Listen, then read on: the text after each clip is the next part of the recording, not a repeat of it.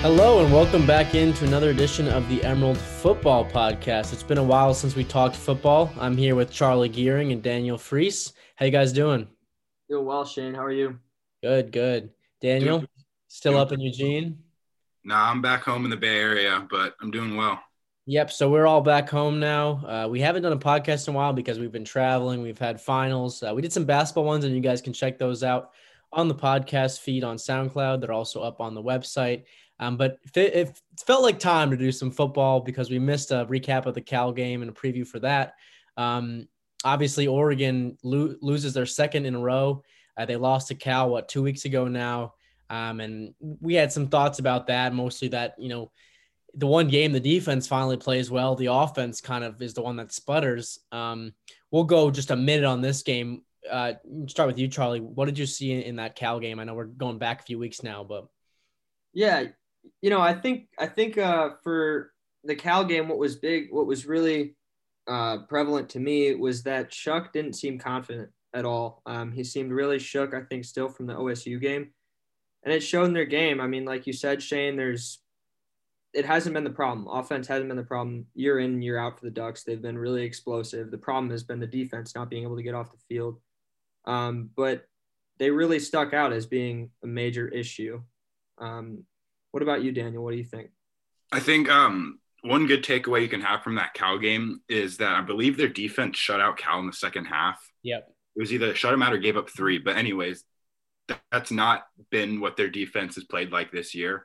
And I think that it's important that they start to get that going, especially heading into this USC game. It's such a dynamic offense. And the fact that they finally got their defense rolling, even though it was a loss, it's a good sign. So that's a good takeaway from it. But like Charlie said, the offense is lacking, definitely. Yeah, and I would add too is that the defense held them to 3 points in the second half, but the offense didn't score any in the second half. Yeah, right. No, not a single. Well, they had chances too. They had turnovers. They have that. They're finally moving the ball, and that final drive looks like they're going to either take the lead or tie or take the lead, and they fumble. I think it was Johnny Johnson, and that was not the only turnover in that game. The turnover differential has been a story of the season for the Ducks. Moving on, we have a big game to talk about this week, but the bigger news has been Cristobal. The Auburn job has opened up. They fired Gus Malzahn after I believe 6-4 season over there. Look, Cristobal had talked at length that they were working on an extension back right before the pandemic hit. Talks kind of slowed down when the pandemic did hit, understandably, for financial reasons especially, and just unpredictability. They had picked back up, and now it seems like the university is getting serious. There's a big threat of Auburn. Auburn has talked about Cristobal, rumored that Cristobal has not alluded that there's any real movement there, but it seems like the university is really pushing to re-sign Cristobal. Yeah, absolutely. They definitely are. And I think an important distinction for Oregon fans is that, athletic director Rob Mullins is the point person on this. But at the same time, President Schill has been looped in and also said that, I'll read a quote here really quick. I am pleased that the negotiations are proceeding well and hope that Mario is our coach for years to come. And Mario has kind of uttered the same in that he wants to stay here.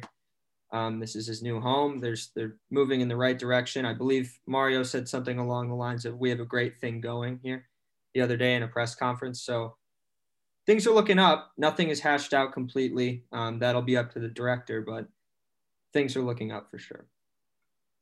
Yeah, it's hard to know because just a few years ago, Ducks fans, the same thing kind of happened with Willie Taggart, and he goes to Florida State when he said he's kind of locked in with Oregon. And I do believe it when Cristobal says that his family's put down roots here, and they do have a good thing going despite maybe a disappointing season in some ways, but really young team, literally the youngest in the nation by a percentage of underclassmen. So a lot of growing to do there.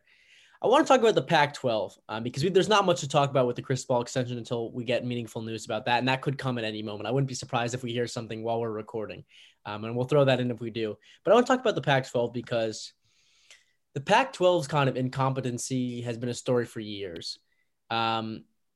This year was no different. They were the last conference to really get a schedule up. not only do they get a schedule up, but they don't schedule in a week where they can reschedule canceled games. And what we saw happen this week was craziness. Oregon is supposed to play Washington. Then Washington has a COVID outbreak. They don't have any offensive line. They don't have enough scholarship players healthy. So then it's like, okay, well, we'll have Oregon play Colorado. They scheduled a whole slate this week, which makes almost no sense to me because it's a conference championship week. Then, of course, they go from playing Colorado. Washington can't play USC in the Pac-12 championship. So now it's Oregon versus USC in the Pac-12 championship game this Friday, if you can follow that. It's been a clusterfuck. I don't even know where to start, honestly. Charlie, I guess one question would be, what can the Pac-12 do in the future, but also just where did they go wrong this season? Well, this season, I mean, obviously it was incredibly difficult. And the Pac-12 is among, one of the conferences that has, well, 3 states, Washington, Oregon, California, all had some of the most stringent COVID guidelines there are around the country. So that was a clear hurdle early on. But they weren't very proactive. Larry Scott, obviously, it just seemed like they waited and waited and waited, and there was no action. And that's unacceptable. I mean, Shane, you've touched on this in the past. Larry Scott, I believe, is the highest paid commissioner, isn't he? Yeah, he is.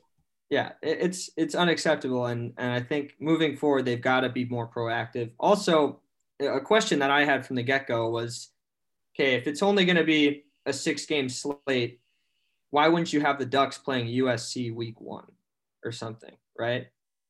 But I'd be curious to hear you guys' thoughts. What do you think, Daniel? Yeah, no, the Pac-12 has definitely been in shambles this year. You got teams like, I think Arizona State's played 3 times, and Oregon State and UCLA have played 6 times, which is just pretty uncalled for. There's a 3-game difference between those 2 teams who are both in the same conference too. But I think it's important to touch on the refs too. You kind of hit on it with Larry Scott a little bit, but that Oregon-Cal game, we all know about the pass interference on Bennett Williams. The Oregon State game had a few questionable calls. The Oregon State-Washington game, the refs had a few really bad ball placements that screwed over Oregon State. And in a season that's only 6 games, to have this many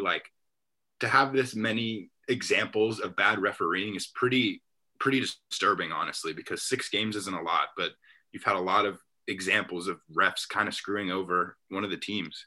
I think it's also important to note that this year's Pac-12 is probably the worst that the Pac-12 has really been in a while. The Pac-12 as a division, I feel like, has been trending downwards for a while now, but you always kind of had Oregon, Stanford, UW, those teams. I think this year, the best team in the Pac-12, supposedly, according to the rankings, is USC, but even them, like, they've had a few games that they could have easily lost themselves. So it's also important to note how weak the Pac-12 has become this season. Yeah, I have a few thoughts. Charlie, you mentioned the thing about, well, why not play Oregon USC week 1? I think they wanted them to be undefeated and meet, because if you're 2 6-0 teams, obviously that's not how it went. I understand that decision. I guess I do question why. I mean, and maybe it's because they didn't turn out to be that good, but why Cal and Arizona State didn't play USC, Oregon more. But the thing was that they didn't schedule, and I mentioned this earlier, but they didn't schedule a week prior to the championship week, which is this week, where they could reschedule some of these games from earlier in the season. Because Daniel said, all right, 3 games for Arizona State.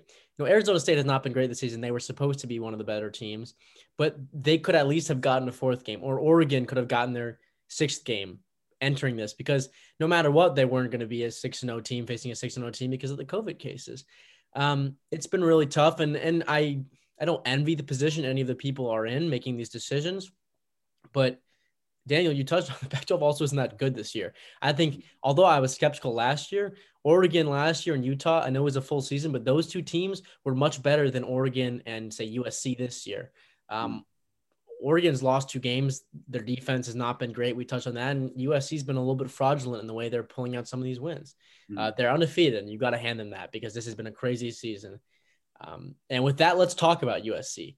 Like I said, Friday, the conference championship, Oregon is right back where they wanted to be. It's been a roundabout way of getting here. they'll face, I would say, pretty much undeniably the best team they faced this season. Again, some of the wins have been really close for the Trojans. The story here is really the passing offense for the Trojans. Definitely. That should stick out to anybody, Shane. Three receivers in the conference's top 5 in receiving yards. You got Drake London, Amon-Ra St. Brown, Tyler Vaughn's, all over 380 yards on the season. This is going to pose a very legitimate threat to the Oregon secondary. Obviously, Dede Lenore has locked down his side of the field most of the year. I could probably count on one hand the amount of mistakes that are made on that side. But Michael Wright and, Jamal Hill, who I think has been very solid, those guys are going to have to step up this week. I think you touched on it a little bit, Charlie, and I was going to touch on it too with those 3 receivers. But if you look at the way USC plays, they really live and die by the air game. Slovis actually has had a really good season. I think he's averaging like 320 passing yards a game, but they throw the ball so much that he's bound to throw a few interceptions, which I'm hoping happens this week. We hopefully can capitalize on a few turnovers because they haven't been able to do that this season. But I think that USC's real weakness, and it's really similar to Oregon's too, is their defense. If you look at a lot of these games that they played against, like Arizona, UCLA, Arizona State, a lot of blown coverages, a lot of missed tackles by this USC defense. So I think that you can really draw a lot of similarities between these two teams. They both have explosive offenses that can get down the field in 3 plays, but they both can't get off the field in defense. So that's why I think that this week is going to be really high scoring. Absolutely. You touched on all those things. Kedon Slovis, 1,600 yards in this abbreviated season. I think most people coming in would have said he's 1 or 2 in terms of best quarterbacks in the pack, especially with some guys like Tyler Shaw being kind of unpredictable. You don't know what you're going to get. Jayden Daniels had a down year. Davis Mills too. And Davis Mills has been great. Yes. And Davis Mills, Oregon didn't see him in that game, and maybe they even lose that game if they face Davis Mills because they're 3-1 since Davis Mills took over. But yeah, you guys mentioned it. I mean, the running game is I wouldn't say it's non-existent because they get positive yardage, but they don't have Vavae Malapai. He's probably their lead guy in terms of, just carries and yardage, but they've got Stepp and Carr and Kristen. So they got a lot of other guys that can throw at the Ducks defense. I will be interested because although you haven't had a lot of time to prepare for USC because it went from Washington to Colorado to USC in terms of game planning, you have had a lot of time to practice in this off week, I guess, if you're Oregon. And the defense looks better against Cal. So, maybe we think that the defense gets better in that off week and that they can kind of put together a full game on defense. I want to talk a little bit about the other side of the ball. When Oregon is on offense, I think you will expect them to bounce back. I would expect them to bounce back. Maybe not going to put up 30 plus necessarily, but probably going to have a bounce back from that Cal game. The Trojans aren't a great defense, but they have some playmakers, and it starts with their safety, Talanoa Hufanga. I mean, this guy is all over the place. Leads the team in total tackles with 50, which is 18 more than the next best. He's got a sack. He's got 4 interceptions and 2 forced fumbles, which in a 6-game season is pretty prolific in terms of just the numbers there. I don't know where they'll be lining him up and what they want to take away, where they want to use him to match up, but he's going to be a problem. What are you guys' predictions for how this Duck offense comes out? And do you think they maybe have some stuff in their back pocket? Joe Moore had some plays that they've waited to kind of bring out for a game like this? That's one thing, Shane, that has been really surprising this year is their play calling, their ability to adjust. And they've been explosive year in and year out, aside from Cal, obviously. And I wouldn't – sorry? Game in and game out, you mean? Yeah, game in and game out. I think they'll have stuff in their back pocket. I think they'll be using the running backs a lot, not only up the gut, but also as pass catchers. They've done that. Obviously, Dye caught one last game. And I definitely expect them to utilize some really interesting play calls. What do you think, Daniel? I think you touched on it again, Charlie, that I think that it's important for Oregon this game to establish the run game. I don't think they did a really good job of that against Cal, and it kind of forced them to be a one-trick pony by the end of the game. I think Cal kind of knew that they couldn't establish the run game, so they were just going to rely on Shuck to throw it downfield. So I think it is important for Oregon early to show maybe, we'll see if Verdell's healthy now. I would assume that he gets the start. That's a big storyline is Verdell's kind of trailed off. Yeah. But if he does get the start, I would expect them to try to establish the run game early, because this USC, you touched on, what was the guy on their defense? What was his name? Talanoa Hufanga. So they have had a few guys that have had great seasons, but as a whole, they're not the best defending the run. So I think if Oregon established that early, they'll be on a roll. Yeah. This week I wrote kind of a premature awards piece where I went through, I said, all right, offensive player of the year, defensive player of the year, MVP for Oregon. And MVP, I was stumped. I'm sitting here like, well, there's no, stalwart lineman like a Penei Sewell. There's no quarterback like Herbert. I thought about Shuck, but he's had some down moments in their losses. I settled on Travis Dye, which if we're doing odds to win, I guess, team MVP, he would not have been high on that list. The reason I picked him is because statistically, he's had a monster year. I mean, he leads the team in not only rushing yards, but he's third in receiving yards. So he's got, close to 600 all-purpose yards on the season, which, look, I think we thought he was capable of a season like that, but he's really been utilized to his fullest with his speed in this offense, especially as a pass catcher.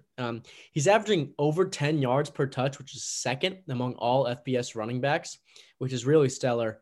And so you talk about establishing the run. I want to hit on Verdell because Verdell has been a great running back since he's gotten to Oregon. But one of the things is that he gets his really physical style of running with his kind of smaller frame, he gets nicked up a lot, and he's missed a lot of second halves of games. And he had a game like that where he didn't look right. He also had a game where they just kind of didn't play him that much, and they just gave to Travis Dye a lot. I believe that was Cal.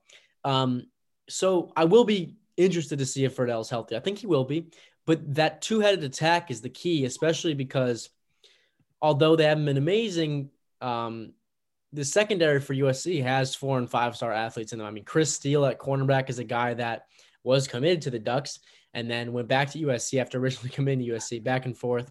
So they have talented guys. One other thing I want to talk about, though, is this kind of quartet, these 4 receivers for Oregon with Johnny Johnson, Jalen Redd, Devin Williams, and Micah Pittman. There hasn't really been a game where they've been all on the field and healthy. Week 1, they're all out there.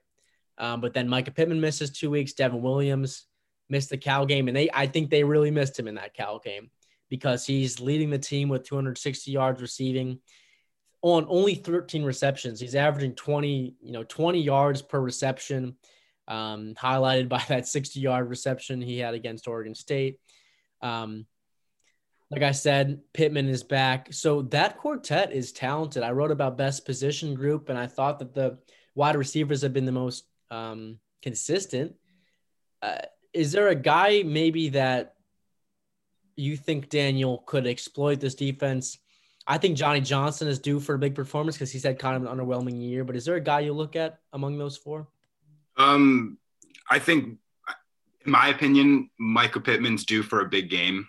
I would hope it comes this week. Maybe it doesn't. But just touching on their offense, if you take away that second half of the Cal game, their offense really has been the stronger side of the ball this year, which I don't think, me personally, I didn't expect coming into this season. I thought their defense was what was going to carry them throughout this whole entire season. But I think it's really interesting to see now you're at the end of the year and you're expecting maybe the offense not to be as strong with Shuck and with the loss of Herbert. But it's interesting to see how 6th game of the year, they're really more of a dynamic offensive team than they are on defense, which was, I don't think what anyone expected with all the recruits that they got, with all the guys that were coming back on defense.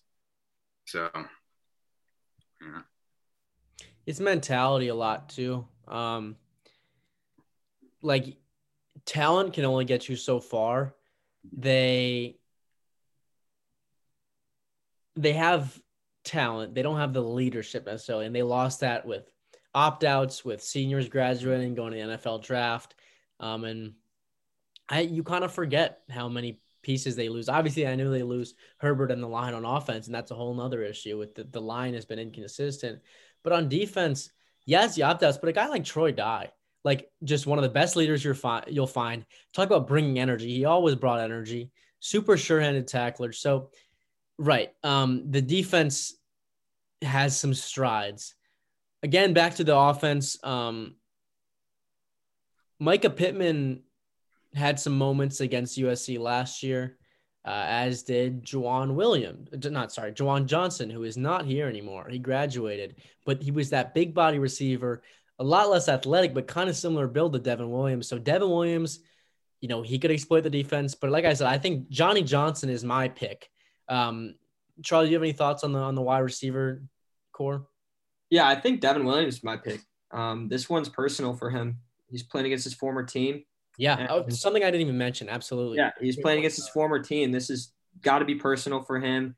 And that he was missing during the Cal game, super frustrating loss for the Ducks. I think he's going to have a statement game. Absolutely.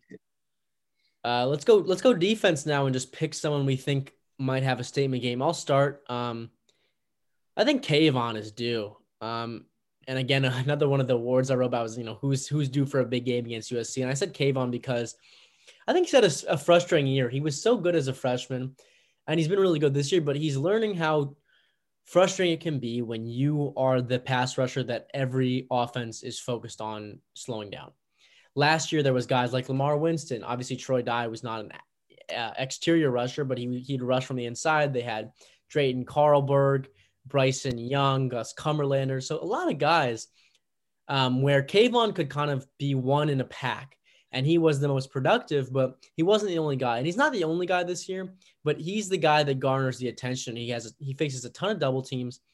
That being said, the last 2 weeks, he really figured it out. He made a lot of big plays against both the Ducks, the Beavers, and the Cal Bears.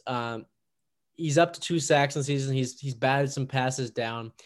And look, he played his best ball at the end of the season. He had that monstrous performance against Utah last year with 2.5 sacks. He blocked the punt. So I look for him to really turn up in a game like this. Charlie, what about you? I agree. I think that's a great pick. And I would also add to that USC, something that really sticks out is they give up a ton of sacks. Keaton Slovis has been sacked 12 times this year. So that's a huge opportunity for Kayvon to show out. Also, Isaac Slade, he's a guy that could show out. And also Jordan Scott, I think he's due as well. What do you think, Daniel? Kayvon Thibodeau is a really good pick. I think that my pick for this game would have to be someone in the secondary. I'm going to pick Diamador Lenoir for now. But we talked about how dynamic of an offense USC has.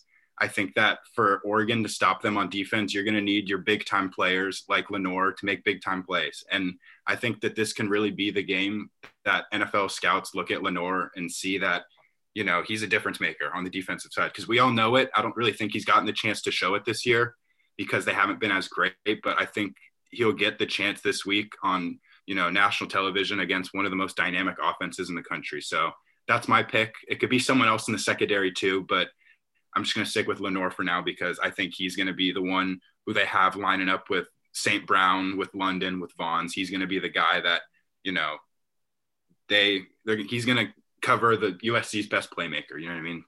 Yeah, and we'll see who that is. I think that's a great pick. I don't know which one, which receiver they'll stick him on, but right, he's had a great year. He hasn't had a lot of big plays necessarily, and that doesn't mean he has had a bad year. Cornerbacks don't always get the chance to get interceptions if they're locking down their side of the field. He had a crazy one-handed catch in the USC game last year where they really steamrolled USC, but I think you're right in that. I think if Oregon, and we'll get to predictions right after this, but I think if Oregon wins this game, it's because they get a turnover. They force a takeaway, at least one on defense. That might be an interception, and I think Diamador is a great pick for that. Let's get to those predictions. Daniel, we'll start with you. Give me your score and maybe one reason you think that outcome happens. For score, I think I'm going to go 38-35 Oregon. So covering the line. I think that was a line, right? -3, -3. Yeah, I guess it pushed right on the line. That's right on the line.